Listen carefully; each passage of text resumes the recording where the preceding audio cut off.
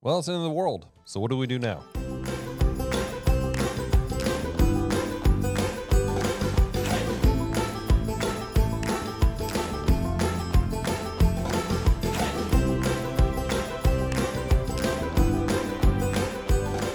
Hello and welcome to Midweek Move, podcast extension of The Healing Place. This is the podcast where we examine the scriptures line by line, verse by verse, and ask ourselves what is happening here. And today, ladies and gentlemen, wrapping up our little series we've been talking about what some modern events taking place. And we've been diving into Ezekiel 38, Psalm 83, and now we're asking ourselves, what is our next step? What do we do? How do we respond to what's taking place on the world stage that has prophetic significance in our lives? And joining me today is Pastor Scott, who has graciously been walking us through quite a bit of information here. Like, this is a lot of stuff that we've been walking through. Last week, we did not reveal who the Antichrist was. That you can do our paid subscription service to do that. Our Patreon for our deep dive, our secret society. You get a decoder ring with Pastor Scott's face on it. This is getting ridiculous all of a sudden. It's only $14.99 to get our secret society. Oh, 14 because it's a double of 7, which is the perfect number. So funny, man. That is so funny. I say that because there is a YouTube channel that has a secret society. Oh, really? Yeah, they have different levels. Lord. They have different levels, and they have their secret society. Yeah. I won't name the YouTube channel. Yeah. So they're beasts. Their beasts have. I think I know what you're talking about. I know exactly what you're talking about. Oh my gosh. I do love those guys, though. Yeah, I do. I don't know them personally. Mm-hmm. I know there's been a lot of controversy around those guys, but I do genuinely have a heart for those two individuals specifically. Yeah. Just, and I know that a lot of what they do is acting, quote unquote, and you never know somebody necessarily in front of the camera, but. Yeah, I do know this for a fact. The Lord has genuinely put a love in my heart for those two individuals. So I don't make light of what they're doing. Man, very successful. Yeah, very creative. Golly, next level creative people. Mm-hmm. But it's an anointing that they carry with that. Yeah, some people might get mad for you saying that. I don't care. But the gifts of God are without repentance, irrevocable. Paul told Timothy, stir up the gift of God that is in you, not because Timothy was saved, but because God put it in him before any of that. Right. God put gifts in us, and some people have a hard struggle. I don't know why people have a hard time believing that. Mm-hmm. Like, God can't use anybody. God will use anybody. Yeah. Not because they're good. Mm-hmm. God doesn't use me because I'm good. Right. If I was good enough, I wouldn't need Jesus. Yeah. God uses me because he's put something in me that can be used. Yeah. And whether I accept him or not, God will use it for his purpose somehow. The scriptures are littered with examples of people who were ungodly, but God still used them in various ways. That's right. And not necessarily in negative ways to punish Israel. Oftentimes it was to put them in a good place. Oh, Dallas, that's only the Old Testament. That doesn't happen in the New Testament. Wrong answer. You haven't read the New Testament. Just saying. It's a true story. Just saying. Just saying. And yet we digress, ladies and gentlemen. There's a level of levity we've had. But by the way, $14.99 sounds really, really good. $14.99 per month. Third level. Secret Midweek Move, MWM, cubed. Cubed. That's right. Oh my gosh. Our cubed audience. They get access to who the Antichrist will be. Just joking. Yeah. MediaHub at teachmetree4.com if you guys want to check that out. Or if you want to send us emails going, man, this is weird. We've had levity with these episodes, and people are like, man, this is serious stuff. It's like, but again, we jokingly opened up the with a song in the first time for the first segment of this, where we talked about it's in the world and we feel fine. We don't need to be afraid of these things. It doesn't need. This is serious. And by the way, we have a heart the 2 weeks preceding this have been pretty heavy. Oh, very. So I want to lift the veil just a little bit. No pun intended, but just lift the veil just a little bit so we can, because it's been heavy. It's heavy stuff. But at the same time, man, the joy of the Lord is our strength. That's it. Man, we can have an awesome time. And by the way, we don't have a Patreon. We don't have a secret society. We don't. Someone's just going to cut that one portion out. They're going to send it to Springfield. Do you know what your churches are doing? Or they're going to send it to the West Coast to the two people that I referenced. And that should be an awesome episode of their own. Oh, man. That's funny. If they do... It's awesome. I would love that, man. I genuinely love you Golly, two dudes. I would and your love team. that. If that happened, I would love that. I would absolutely love that. If somehow they got a hold of this and they were like, what are they talking about? And they used it on one of the, I would love that. That would be amazing. Gosh. Not a sponsor. Not a sponsor. Oh my gosh. Well, but you could win the opportunity to be a sponsor in the future. That's another hint of who these people might be. This has gone off the rails. I love it, man. Oh my gosh. Well, so good. Let's jump into it, guys. We've been talking about Psalm 83 and Ezekiel 38. And today, like I said, we're talking about like, what do we do? How do we handle what we just discussed over the last couple of weeks about this Arab Confederacy and these wars and the rumors of wars, really? Like, what's our next step, Pastor? Where do we go for wisdom on walking this out in a very practical way? So I think a great place in the scriptures is Matthew 25. And I think it's a really good place for us to land. Mm-hmm. Jesus has been telling his disciples about the Great Tribulation. He's been talking to them about tribulation and Great Tribulation. Those two are not the same. Right. They're delineated. So his coming, his second coming, we see introduced the parable of the fig tree, which just seems so random, but it's got very prophetic implications. He pretty much dispels, no one's going to know the day or the hour. So, 88 reasons why Christ will come in 88. Let's do another book. 94 reasons why he'll come in 94. Yeah. So he kind of dispels all of that. He's really digging in on kind of these counter terms: faithful servant, evil servant. He has already talked to him about the wheat and the tares. He's already talked to him about the meaning of leaven and what that looks like. And he gets to this parable of wise and foolish virgins, and he uses the allegory of, or the example of, a wedding. And Jesus has done this multiple times. I don't think it's a mistake that his first miracle was at a wedding. And even the implications of turning water into wine at a wedding, that has major implications, prophetic implications. Yeah, definitely. And just the way that whole thing, and he's already dealt with that. And now he really gets into the parable of being prepared as a bride for when the bridegroom would come. And this was, in America, marriage has become diminished in many areas, not just in practice, but even the thought of marriage. Less and less young people are getting married, especially females. Less and less are having children. That's a fact. That's not just Scott saying that. That's a fact. It's proven fact. This is the culture we're living in. And so Jesus in this is a typical Jewish setting for what is about to happen. There was a preparation time, not just an engagement, but there was a preparation time. Right. There was a transaction that took place between families. There was a preparation time for the bridegroom who would prepare a place for the bride. And his wording to that bride would be, that prospective bride, I go and prepare a place for you. And if I go, I will come back. That sounds very familiar, right? Yeah. Jesus said it, right, to his own disciples. He was quoting what would be that marriage.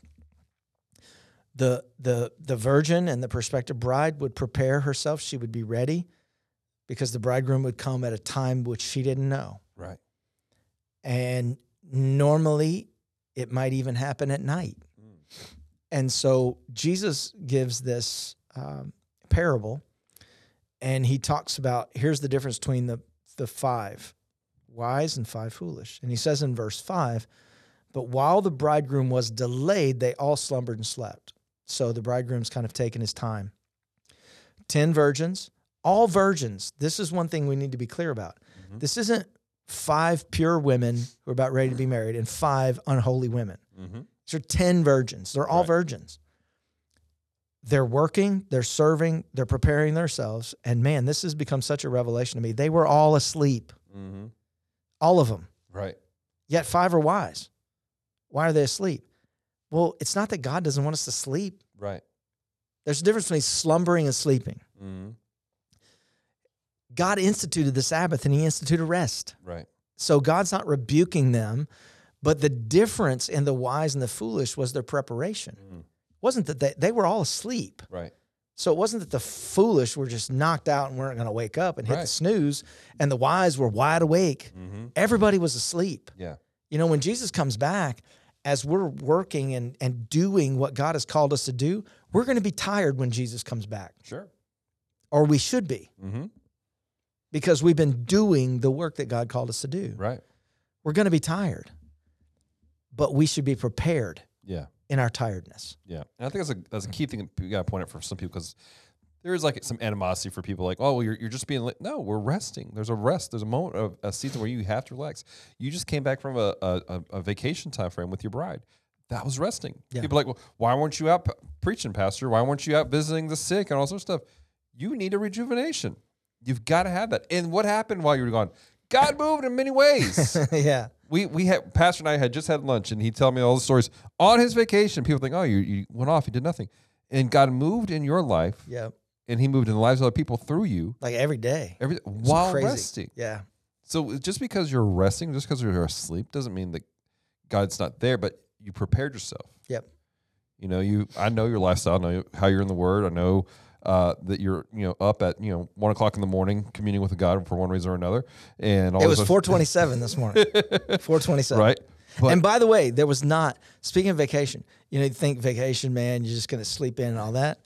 Every single morning of vacation, mm-hmm. I was awake between 4:27 mm-hmm. and 4:38. Mm. Every single morning. Yeah. No matter how much I tried to stay up at night mm-hmm. so I could wake up later, I still woke up within a 10-minute frame. Mm-hmm. Every single morning, no alarm. Right. On vacation. Mm-hmm. I don't know why it happened. Some days I was mad that it was happening and tried to go back to sleep, and the Lord wouldn't let it. And then Tanya would wake up at like 9 or 10, and she'd be like, you've been up like 5 hours already. Yeah. Or 6 hours. Like you have half a day under your belt already. Right. I was like, that's why I'm about to take a nap. But it's like preparation. Before Jesus comes, we are going to be waiting and serving and burning for him and all those things, but we're going to be tired. And the Word of God illustrates this as labor pains. Mm. Like before Jesus comes, there's going to be like labor pains. Mm-hmm. And so when it says that while the bridegroom was delayed, they all slumbered and slept, that's not necessarily a bad thing. Right. It's just a natural thing. Mm-hmm. But it was about the preparation that they had before they went to sleep. So verse 6 says, and at midnight a cry was heard, behold, the bridegroom is coming, go out to meet him. Mm. So I think it's interesting that there was a voice crying in the midst of the wilderness, prepare the way. Behold, the bridegroom is coming. What did John the Baptist say? Behold, the Lamb of God who takes away the sin of the world. Right. Scripture backs up Scripture. Yeah. Scripture confirms Scripture over and over and over again. And Jesus didn't do anything by accident. Yeah. And so when it talks about this wake-up call, we see that in Joel chapter 2, verse 1, verse 15 through 19, 28 through 32, where there's this wake-up call. There's this blowing of a shofar to wake up, arise, wake up. Challenging times are coming. But miracles, signs, wonders, greatest revival. We know there's a wake-up call happening on the earth right now. Right. We know it. Mm-hmm. If you don't know it, you're not paying attention. Yeah. There is a clear wake-up call happening on the globe. Mm-hmm. Wake up. But most people are running to the fear part because of the conflicts that are happening, running to the doubt part because of living in almost a postmodern generation, mm-hmm. instead of an anticipation and an expectation of what this means. Yeah. the wake-up call is something awesome is about to happen. Yeah, definitely. Oh, no, something terrible is about to happen. Well, maybe. But the most awesome thing ever is about to happen. Right. And when we say awesome, we generally, a moment of awe. We're not just, there was a comedian is like, it's not awesome hot dog. You're like, oh, that is the most amazing hot dog I've ever seen. But it's like awe, wonder. Christ the King is coming back. Yep. And it's something that should, even if you're ready and rolling and prepared, it should make you shake in your boots a little bit. Mm-hmm. Because Jesus isn't coming as the lamb. Mm-hmm. He's coming as the Lion of the tribe of Judah. Yeah. He's coming on a white charger, not a car. Look up that term charger. It also means horse. And he's going to have fire in his eyes and a sword in his hand. Yeah. It's awe and wonder. But this lion who's coming was also the lamb who was slain for the sins of the world. Yeah. Which means if we've received him as the lamb, then we can expect him as the lion and not fear him coming as the lion. Right. But be prepared even when we're asleep. And so then it says in verse 7, then all those virgins arose and trimmed their lamps. Now, there's a little bit of contention with verse 7 because some theologians say that it wouldn't have been lamps, it would have been torches. And they wrap the torches, and the oil is soaked on the cloth or whatever it is, the fabric. But if you look at verse 7, in most all terminology is not torches, is lamps of some sort, whatever that would have been. But it says trim their lamps. And so the trimming really becomes the preparing for the wise. Because we know that if you don't trim your wick, then it becomes out of control. Right. And not just out of control, but then it soaks up like you're using more than you should be using. And so, but another thing that really got me with verse 7, they trim their lamps. It comes from the Greek word kosmeo, which we get our word cosmetic. And it struck me that the outward appearance was not the difference between the wise and the foolish. Because it says in verse 7, then all those virgins arose and trimmed their lamps. All of them. But 5 of them are still foolish. Right. Yet they're trimming their lamps. The exterior is not what made them wise or foolish. Right. It was the interior. Right. It was what filled, not what it looked like. Right. That's a great lesson for us. We can look however we want to look and try to make people think whatever they think. Right. But it doesn't matter. The bridegroom's not coming because you look like a virgin. Right.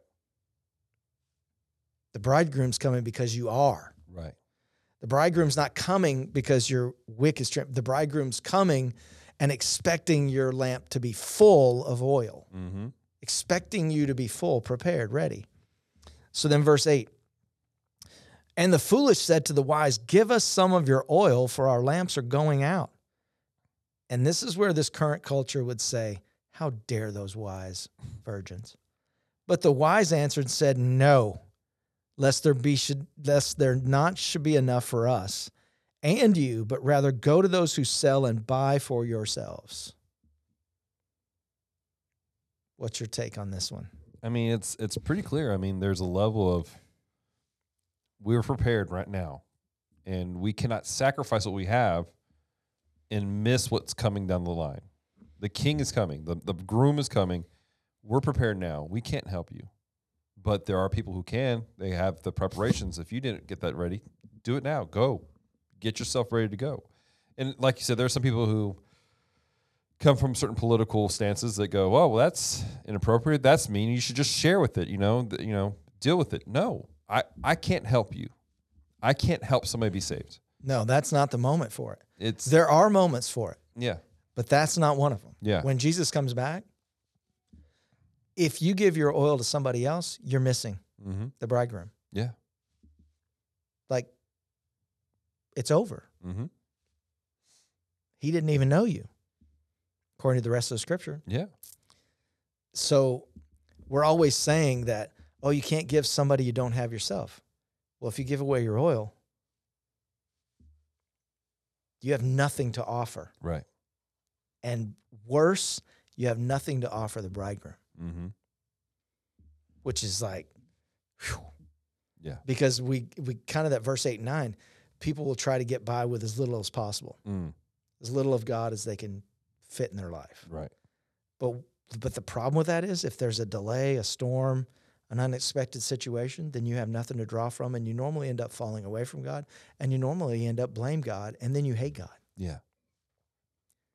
Like, that's not where the Lord wants you to be. Mm-hmm. And I would think that most people are like, that's not where I want to be. Right. Verse 11 and 12.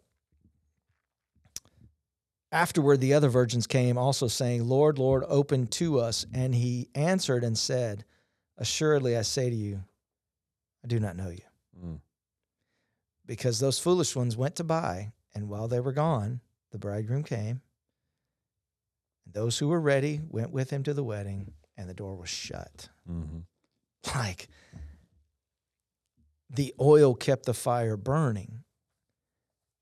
And I think I put this in my notes, that it's a little unsettling to me that we have every kind of activity, device, technology, and I'm not against any of those things, but we have every kind of activity, device, technology benefit, but we don't live with an understanding of the anointing of the Holy Spirit. We don't live with an understanding of how important it is to be filled with God, the presence of God. And when I look back through what we've talked about, Psalm 83, Ezekiel 38, even going into the Battle of Armageddon, all these things. 2006, there was a wake-up call. 2009 was a warning. 2011, there was an alarm that went off. 2013, 2018, things started to shake. 2020, stuff got shook and motives and agendas got exposed. Yeah. That's been happening for the last 3 years now. We've just seen a proliferation of it. We can see it in all aspects of our society: sports, entertainment, in our job, workplaces, socioeconomic, city government, state government, national government. We see it everywhere. The effects of the shaking that took place in 2020. And now where we find ourselves, I believe where we find ourselves now is almost in that Hebrews 12. Whatever can be shaken is being shaken. Yeah, definitely. And I know as a pastor, one thing that we saw, and this isn't just us, I know pastors from all over the world, not just the nation. It's happened to everybody. They said that the last 3 years, they're in this shaking, what they have realized is that there were people who were there every single week faithful, and when this happened, they've not been back. And they believe it revealed that they were just coming out of habit. Wasn't necessarily a love for Jesus. Even some people who served, I mean, like on prayer teams and stuff, gone. Sitting now. And some not even there at all. People are going to argue online forever. I still believe 100% you cannot replicate what happens in person. Ever. With anything. It can't be done. AI is going to make people think it can be done. It will. It'll be so real, they'll think it's real. Which will, I think, be another deception of how people will take the mark. Not to get super heavy, but just to make it real. Because right now, there are so many things right now, like it's not hidden anymore. It's just not. It's not hidden where we're headed. It's not hidden. Right. Anywhere. Like, it's not like somebody's going, hey, we can't say that word on network TV because, no, they're saying it. They're showing it. It's everywhere. And I can speak for America. I can't speak for other nations, but in America, we are modern day Rome. We're being distracted by entertainment. We're being distracted by sports entertainment while things are happening and decisions are being made behind closed doors that are going to end up with a modern day Christians in the Colosseum being used for entertainment. Yeah. And we are so distracted by everything, we're missing what's right in front of us. And I'm not talking about conflicts or Israel or Russia or Turkey or America. I'm talking about Jesus. I'm talking about the Lord. Yeah. Right in front of us, moving in lives, touching hearts, changing lives. It's just like a Sunday a couple weeks ago where we took the time in the middle to recognize our pastoral team, not to worship them, but to honor those who labor among us, the gifts that God had put in them. Could we afford to use that time? Some would say, no, we don't have time to do that in a service. But we recognize that this is what the Lord is doing. Yeah, definitely. And we did it. And then we did something that people thought, no way would we ever do that. Okay, a man passed away, but he was difficult, and he was angry sometimes, and I didn't want to deal with him. Why are we taking a moment in a worship service to honor this man, to talk about this man, to let's just move on? No. This is what the Lord is doing. Yeah. And I started at the pulpit at 11 o'clock. We started at 10. I didn't get the pulpit until 11 o'clock. Mm-hmm. But the Lord had already moved powerfully in so many people. Our pastoral staff, they were elevated beyond a place they even were right then. Not because we worshiped them, but because we honored the gift that God had put inside of them. Not being distracted by all the conflicts and everything that's going on, but what is the Lord doing right here and right in front of us? Yeah. Was all kind of chaos going on around us? Absolutely. News reports were everywhere and everything, and rockets are being fired, and economies are this. But we knew what the Lord was doing right in front of us. And there's going to be a church, and I'm not talking about a building, a people who are going to be so looking out everywhere else that they miss what the Lord's doing right in front of them. And when he comes, they hear he's going to come, they're going to be running around looking for oil when oil was in front of them the whole time. Yeah. And I think our thing for you guys today, maybe not in our previous episodes of this, but our things, don't be distracted. Yeah. Don't get distracted. If you're not in a local body, get in a local body. That's not preacher speak, guys. I believe it's a must before Jesus comes. I was just talking with a friend of mine today, and they had some concerns about some folks that are very close to them, and they inspired him. They helped shape his view of faith, Christianity, and over the last bit, he's noticed some strange, not inconsistencies, but their views have changed some stuff that's not necessarily in line with the biblical worldview anymore. And he was concerned about it, and we were talking about it, and they had gone through a season where they were very disconnected from the church. And we were talking, I said, one of the things I've noticed over the years is that when God's people get disconnected from the church, and there's no longer the fellowship of the brethren, there's no longer accountability, there's no longer that continual encouragement of going, let's serve the Lord faithfully. There's a conflict that takes place, especially if they have people in their lives who are very non-faithful to the Lord. Yeah. And then they start to, because then they have to try to, what's the word I'm looking for? They begin to try to not compromise, but reconcile their love and care for people that they care about who are far from the Lord with their faith with the Lord, forgetting the set of priorities, especially in the cases of children. They have a child who's away from the Lord. They begin to reconcile, well, I love my child. And so they start to make concessions for their child, forgetting that their child is below their spouse and their spouse is below their Lord, Jesus. And that is one of the things that takes place. I've seen it time after time when people are away from the church, when they are not faithful in a community, a real community of individuals. Yeah. Not just, hey, we hang out and we talk about Jesus sometimes at a coffee shop, but like legitimate community where they're challenged by the word. There's leadership that's walking them through some stuff. They're growing. You mentioned a couple of weeks on Sunday about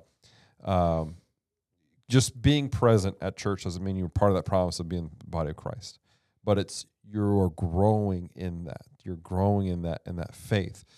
That is essential to the believer. And if we're not there, if we're not present in the body, we will likely fall away from, and we will begin to call what is good evil and what is evil good.